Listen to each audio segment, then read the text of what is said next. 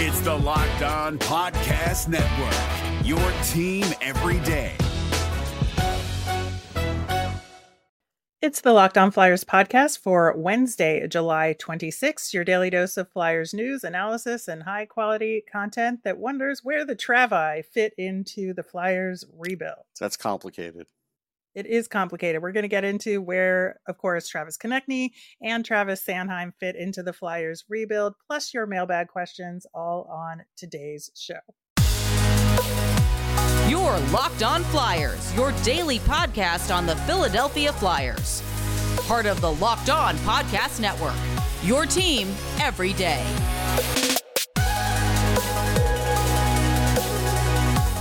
Hey there, thanks for making Locked On Flyers your first listen every day. I am Rachel Donner. You can find me on Twitter or X or whatever it's called at @rmiriam. I'm here as always with Russ Cohen, who is on all your favorite social media apps at Sportsology.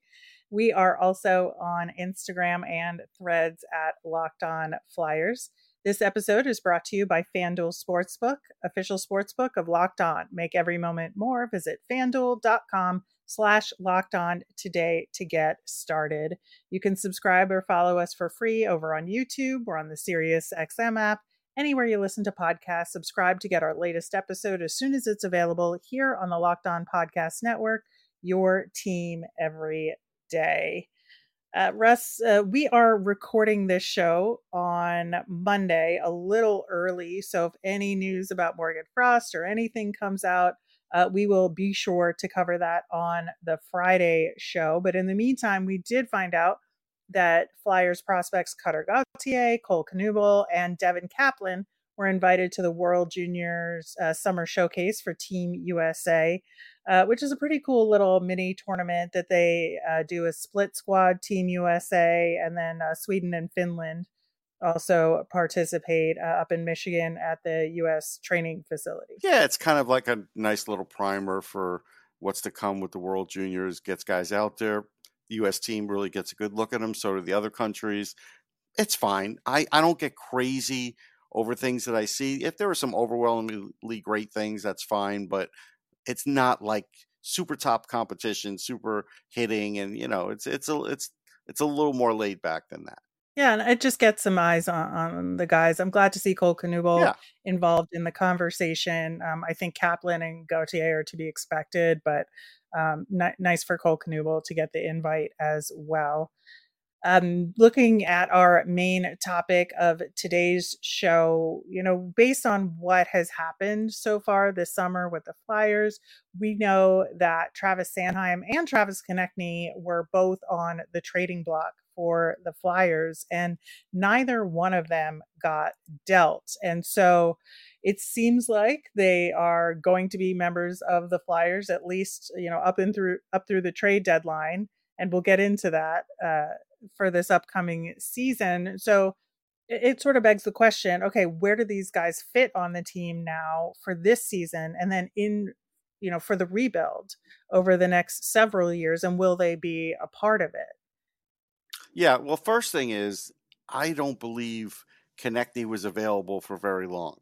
I think Briere had this one or two conversations with Steve Yzerman, and I don't think it went much further than that, because I asked around and I asked people who asked around, and there seemed to be nothing else. So I don't think they really were going to trade him. I just think they were just going to see if there was some crazy price. So clearly he's in their plans, at least for the remainder of his contract. Do I think it's impossible that they re-sign him beyond that? No, it's not impossible, because if the cap were to go up like $3 million, then $6 million, that $9 million that everybody talks about next few years, it is possible they would re-sign him. So I think there's a small chance of that. So yeah, right now he's a top talent for them. Right. So when we, over the last couple of weeks, we've looked at both the forwards and defensemen on the Flyers in terms of where do the lines stack up now based on what we know. And, talking about Travis Konecny in particular, and we wanted to talk about the Travi because we have a forward and a defenseman here. Yep. So it's a good way to get a sense of how the Flyers are managing the rebuild overall, right? We talked about Travis Konecny potentially being a second liner for this upcoming season, which doesn't really initially make sense based on where he's played in the past, right? He's a top line winger. That's, where he has been. But if you're trying to consider, where everybody else fits into place and who the top line center is going to be, with potentially having Morgan Frost there, who complements him best, and that's been Farabee and Tippett. And so, with Couturier returning, you kind of potentially wanted him as the second line center, and so that's why Konecny slots in the second line.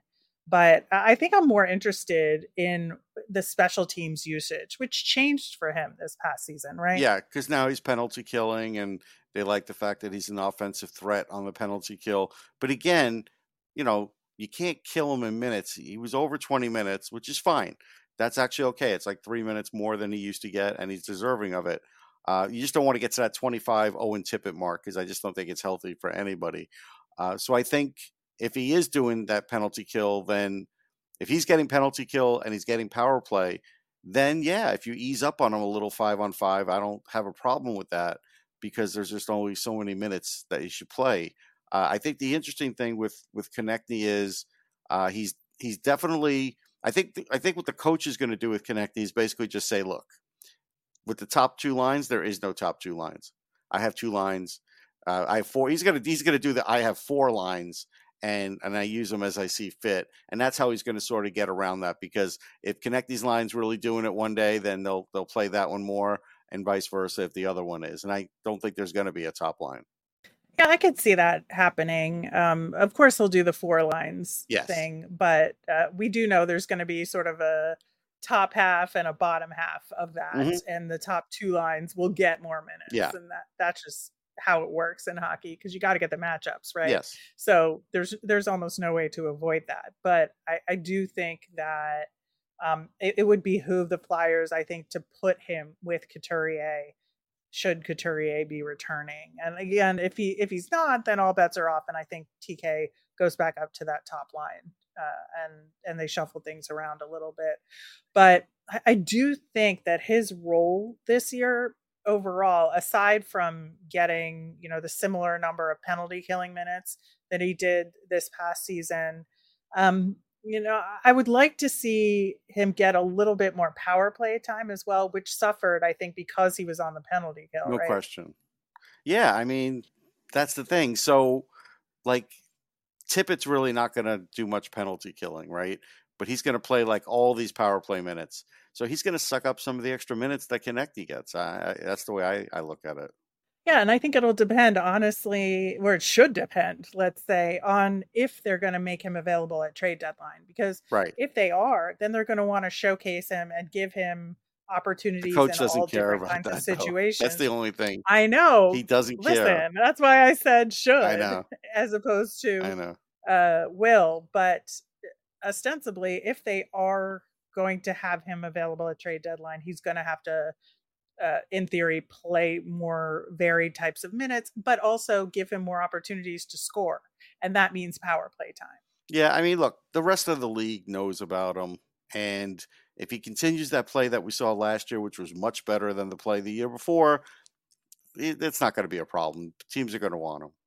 Yeah, I think so. I just think then, as far as the rebuild goes, like, and where he fits in, you mentioned him potentially sticking around and they might re-sign him. I think it just depends on the situation at the time. He does have this upcoming season and the one more year after that left on his contract. I think he really is one of those guys that has a mentor potential here with some of the forwards that the Flyers have. I think, having him here, like up through potentially when Michkov arrives, could be beneficial to those other younger guys. Yeah, I mean, he's 25 now. If he doesn't lose the speed and he's not banging himself up too badly, you could see the potential. The other problem is, though, if he's going to start scoring 30 goals a year, then you're going to start talking about the cap number, and then it might get a little sticky. So it really depends where he settles in point-wise. Yeah, I just don't see there being any way around, the two different options of either re-signing him and keeping him around and spending whatever that is, or making him readily available at this year's trade deadline or next year's trade deadline. I think you cannot let him walk for nothing. I No, think you that would be can't. the only bad result here, right? Right. Like I think if he stays in the 30 goal range, which is possible in Torts' offense, then I do think he'll be talked about at the deadline because the value will be high. Um, if he's at the Yeah. 40 goal range, then it's kind of like if he's on pace for something like that, then you almost think you have to trade him because he's probably never going to hit that again. He might be at maximum. That's the whole thing. That's where I'm saying it kind of depends where he settles in, because if he's going to have a career year this year, he's ripe for trading. So I would say between the two, Travi, he has definitely the bigger potential of getting moved sometime over the next 2 years, and really is less likely to be part of the rebuild, moving down the line, Yeah. right?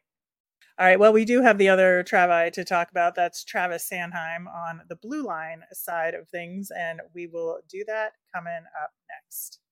Take your first swing at betting MLB on FanDuel and get 10 times your first bet in bonus bets, up to $200. That's right. Just bet $20 and you'll land $200 in bonus bets, win or lose. That's $200 you could spend betting everything from the money line to over-under to who you think's going to hit the first home run. All on the app that's safe, secure, and super easy to use. Plus, when you win, you get paid instantly. There's no better place to bet on MLB than FanDuel, America's #1 sports book. So sign up today and visit FanDuel.com/lockedon to get up to $200 in bonus bets. That's FanDuel.com/lockedon. FanDuel, official partner of Major League Baseball. Gil Martin here, host of the Locked On NHL podcast. Join me every Monday for the 3 biggest stories from across the NHL, including how newly traded players are fitting in around the league. Check out the Locked On NHL podcast every Monday, available on YouTube and wherever you get your podcasts. Before we dig into the Travis Sanheim role in our rebuild, on Friday's show, we are going to be responding to your votes on our second summer poll, which is on the next Flyers player that will be a finalist for a major NHL award. Some interesting results so far. Not going to tell you what they are, so you can go check it out and vote for yourself. There'll be a link to that post that's over on YouTube in today's show notes.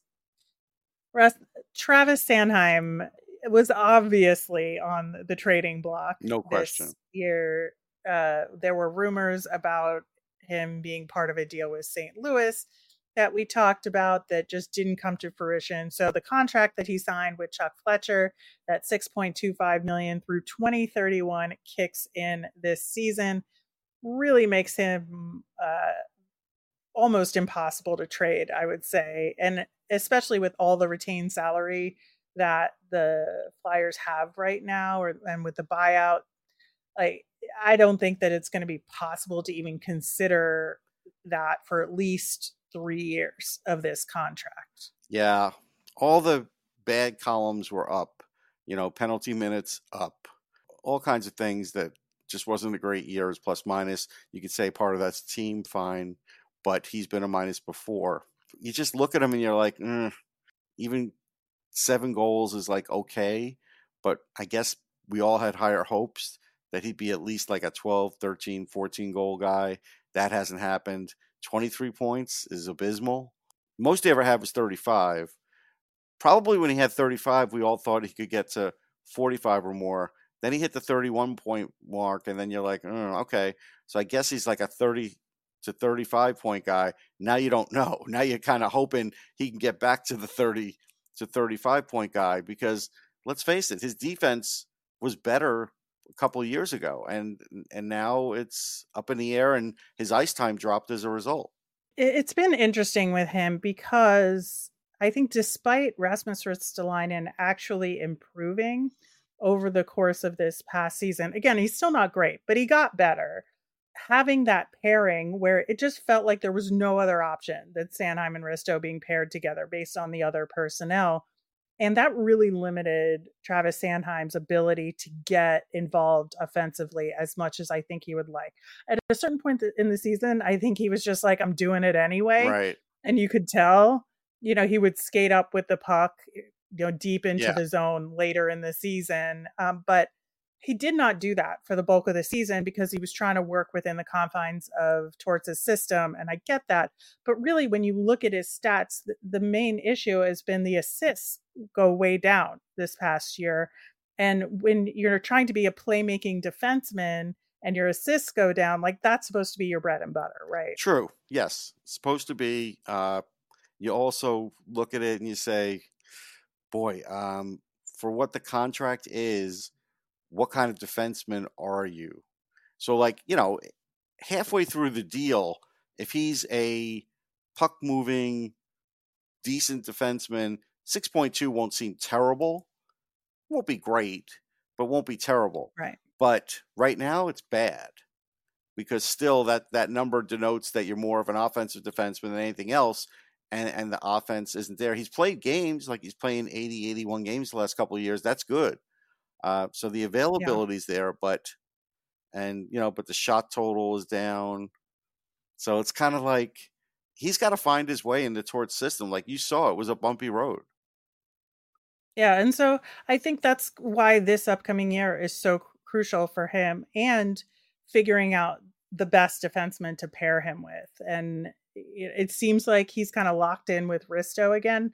They're going to have to make it work in a better way than they did this past season. And you hope that Ristolainen can continue the improvement, that he doesn't regress, that he picks up where he left off, and they continue to evolve as a pair in order to get the most out of Travis Sanheim. Now, if they blow up those pairings and it's something completely different story, and willing to discuss that, but I just don't see that happening. So that pairing is going to really have to be the backbone of the blue line this year. Yeah, and look, his blocks and hits are high. They're good numbers, 137 for blocks, 61 for hits.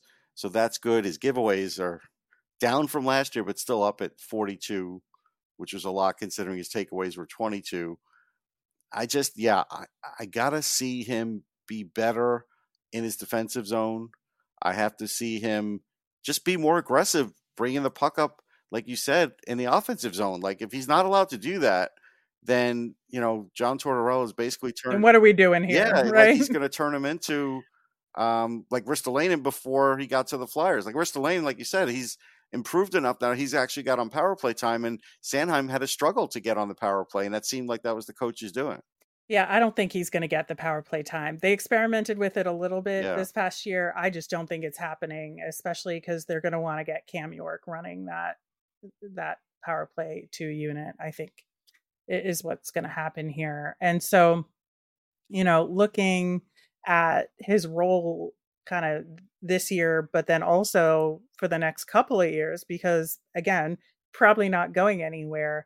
I think that I don't know that he's a guy that I say, yes, he has mentor potential, right? Yeah. That he could take a younger defenseman under his wing. Now, maybe I'm reading him wrong, but I just don't see that with him, that he's just like a do his work and get it done kind of guy. And like, not that there's anything wrong with that. It's just that when you're looking at needing guys to pair up with Emil Andre or Ronnie Attard or even Oliver Bonk, down the road a little bit to try and remake this Flyers blue line with the prospects we have. I don't see Sanheim as being part of that process as much as just a piece in that process. Yeah, and I don't quote advanced analytics much, but I found one that did actually work for him, and that's 5-on-5 tied game. His number is not good, and without Ivan Provorov, you can make the argument he might have to be out there in those situations based on who's on their blue line now. And so he's got to tighten that up. Yeah, but as far as like the rebuild and his potential role in there, that could be his role in the rebuild. That's the funny thing. Like he could turn into either Ivan Provorov or he could turn into just a generic second pairing guy that, has upside. And you hope the upside's there and you never get it. I know. And depending on how he does, and how the other Flyers prospects do in terms of their growth and development, Sanheim could end up as a bottom pairing guy down the road a little bit. That may take a while. I would hope. Yeah. Yeah. I would hope not, but I think that he's just solidly a second line or second pairing guy. Right. Here, and hopefully the Flyers can get a a top pairing guy out of the bunch we currently have or elsewhere over the next couple of years. I mean, that's the problem with this whole conversation is that we're looking for other players to play on that top pair, knowing that it's a long shot for Sanheim to do it. But Sanheim's been signed almost as if, hey, if he has to fill in at that spot, maybe he can over a stretch of time. And now that's kind of like in question, right? So, that's where the salary doesn't match what the duties might be. Yeah, I don't think there's any question that he'll get top pairing minutes this upcoming season for at least a portion of the season. Right. Because just the way hockey works and personnel switch around and injuries happen, Sanheim's going to be on the top pairing for at least a portion of the season. So he's got to really come through on that. Yeah, and that could really chart the course for what his role is with the team over the next few years. I think it's a real critical year for him. Absolutely. Well, we will definitely be hoping that the Travi contribute positively to the rebuild. In the meantime, we have some of your excellent mailbag questions, and we will get to them coming up next. Gil Martin here, host of the Locked On NHL podcast. Join me every Monday for the 3 biggest stories from across the NHL, including how newly traded players are fitting in around the league. Check out the Locked On NHL podcast every Monday, available on YouTube and wherever you get your podcasts. Russ, diving right in at Red River Wave on YouTube. If the Flyers get a top 5 pick next year, would you pick a center, winger, or defenseman? If they pick below the top 3, I'd go for a big shutdown defenseman like Sam Dickinson from the London Knights. Yeah, it's a little early. I'm not willing to say where I would go yet. I think really I have to have a long look, a good half-season look before I start making those kinds of determinations. I'm not ready to do that yet. Obviously, we're all wishing that the Flyers get the top pick next year, course. But him I've seen a lot of. Max Celebrini I've seen a lot of, and yes. Aside from that, I do think it's too early when you're getting outside of the top 5. Yeah. I would say it's too early on that front. But definitely going to keep the name Sam Dickinson on the list of potentials. That's for sure. Dennis Bishop asks, your thoughts on Briere and Jones making sure benching is discussed and how to use it. We're forced to eat over $5 million in dead cap money because our coach took a player who made the All-Star game and someone who led the defense in points because he couldn't find a better way. The coach's decisions cost us money. This has to stop. Well, I mean, you're hoping that the cost benefit of the coach is going to improve now that he sort of, is molding it his way and teaching this culture and everything else. Again, I think the culture thing is very overused. I think that what he did was he did make them a little harder to play against. But then there was a point in this season where they were not hard to play against at all. And teams did not care about coming in, and we know that. So that part went up and down. I don't think that was a complete success. So again, it's easy to fall back maybe for the coach and say, well, maybe it was these players that were holding it back, and we'll see. I get it. Right. I get the frustration on that. To be honest, I don't know if this year doesn't show like direct improvement for certain amount of youngsters in the team. Would they continue in the same direction coach-wise? Like that, I think, might get debated if all of a sudden that doesn't look the same way. So I think this year, I think the coach is going to be under the microscope much more than last year. Absolutely. And I do think that obviously the 2 biggest victims, I don't know if that's the right word, in the benching are no longer with the team, right? And the new guys that have come in ostensibly with the approval of Tortorella. So I think that there'll be less circumstances where they'll need to use that option, but and we saw what the outcome was of it. So hopefully lessons were learned and we're moving on from those guys, and we won't see that as much this year. Our next question comes from Michael N. Caminas. Sorry if I mispronounced that. Wants to know a question about us. Since it's cottage season, could you spend some time giving your early backgrounds with the Flyers as a fan or hockey fan and how you charted a career into this? All right, quick version. My grandparents did have like a summer house in Peekskill, New York. So we'd go up there, we'd walk to the lake and walk back. We'd play softball and paddleball was a thing. If you want to look it up, there's not that many. In where you live, Rachel, there's still some paddleball courts. And in Florida, there's still some, but there's not many. So we used to do a lot of that. Hockey-wise, started becoming a fan in 72. The Islanders were not in existence yet, so I was a Ranger fan. Started to learn from the broadcast about the game because nobody was a big hockey person, and even my brother sort of liked it. But then we all got into it, and so working this into a side hustle was interesting.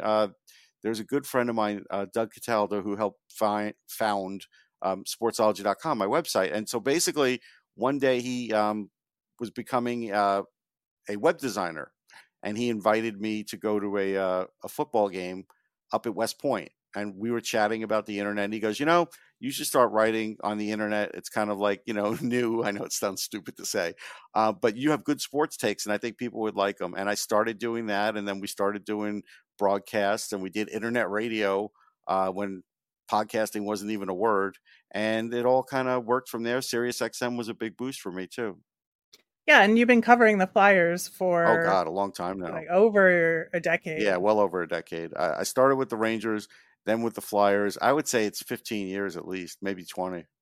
Yeah, I would say I'm the one who's obviously been the lifelong Flyers fan since the womb.